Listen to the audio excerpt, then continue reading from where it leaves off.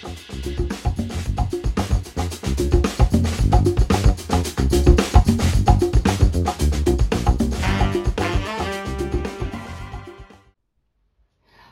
to the Clinical Podcast Series brought to you by the American Academy of Optometry Foundation.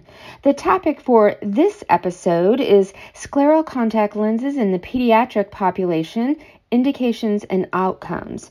It is my pleasure to welcome our host, Dr. Dave Kading, our topical editor, Dr. Andrew Pucker, and our topical expert, Dr. Lindsay Sicks. And now I'd like to turn it over to Dr. Kading. Thank you for joining us with the American Academy of Optometry. Today, we're joined by the lovely Dr. Lindsay Sicks from the Illinois College of Optometry, an associate professor and an incredible contributor to the Academy. Dr. Sicks, you have recently taken a gander and a look over scleral lenses in the pediatric population, indications and outcomes. Certainly an interesting topic, as I think some of us hesitate in the scleral lenses with our pediatric patients. What can you tell us about this publication? Yeah, I think this topic is really important. It's something we don't have a lot of in the literature right now. So I was really happy to see this paper and kind of look at this review of cases from this center. So, I commonly fit scleral lenses in adults for keratoconus, irregular corneas, ocular surface disease.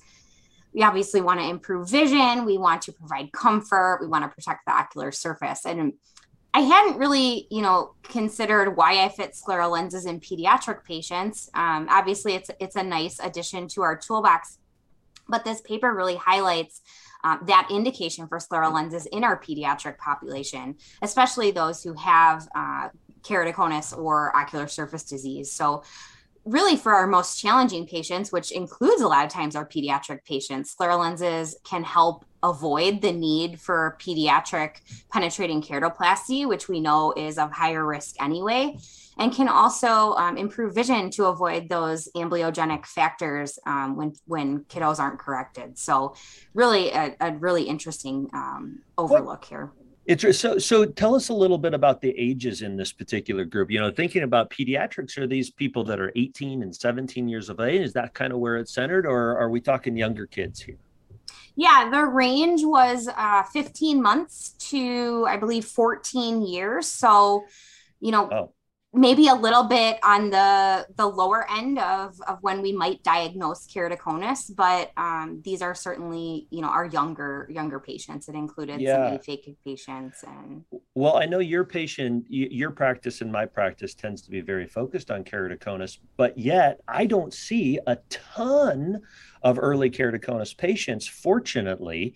And I think that, when one comes along, it kind of brings up this question is, should we consider one type of lens over another? And, based on what you saw here, scleral lens is a reasonable option for kids. Yeah, they were able to get, really good topographies and measurements on, I believe I think they said all the keratoconus patients were aged 11 and up. So those are obviously, on the end where they're able to kind of sit in an instrument and get anterior-seg OCTs and topographies and the like. But certainly we have less invasive therapies, corneal cross-linking, we can stabilize their cornea. And scleral lenses are just another tool that we can use to kind of stave off having to refer patients for penetrating keratoplasty. Yeah, what would kind of fall into an indication of utilizing a scleral lens over something else? Yeah, there were two big indications in this study. One was irregular cornea, which were keratoconus patients. And then the other was, which they kind of classified as refractive error correction.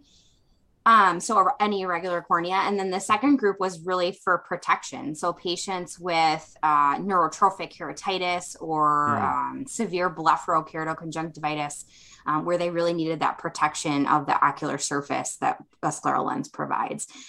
And they found also, very interestingly, that the patients that wore the lens for keratoconus, which was for vision improvement, actually had a higher retention rate than patients that wore it for ocular surface disease.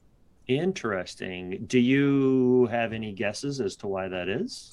Yeah, I mean, there's certainly, I don't think they really laid out the factors, but I think one would be motivation in terms of vision, right? They need that lens to see better. So I think there's more motivation to wear it. And then I think something we fight with even in adults, which is the kind of fogging and mucus debris and keeping a lens comfortable that comes along with patients who wear these lenses for ocular surface disease is probably a confounding factor for that kind of second subset of patients.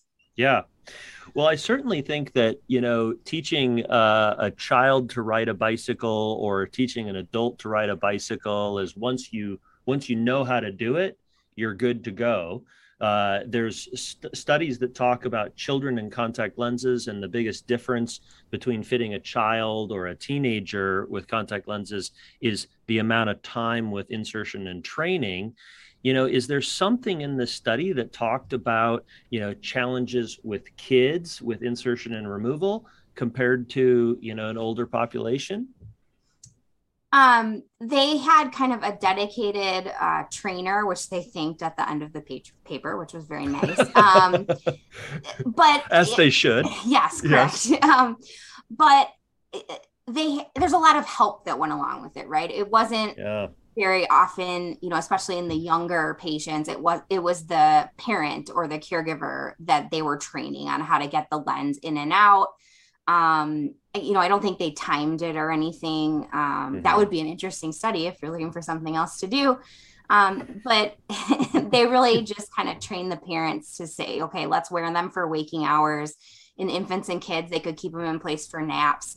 And they did note that there were some of their patients that were able to apply and remove the lenses on their own. So I kind of think of it like ortho-K, right? If the patient can take ownership of it and they can do it and they can just be observed by the parent, that's great. But there's also an element of, we really want these kiddos to be corrected and prevent that amblyopia and protect their ocular surface. So if the parent has to step in and do it, then they have to do it.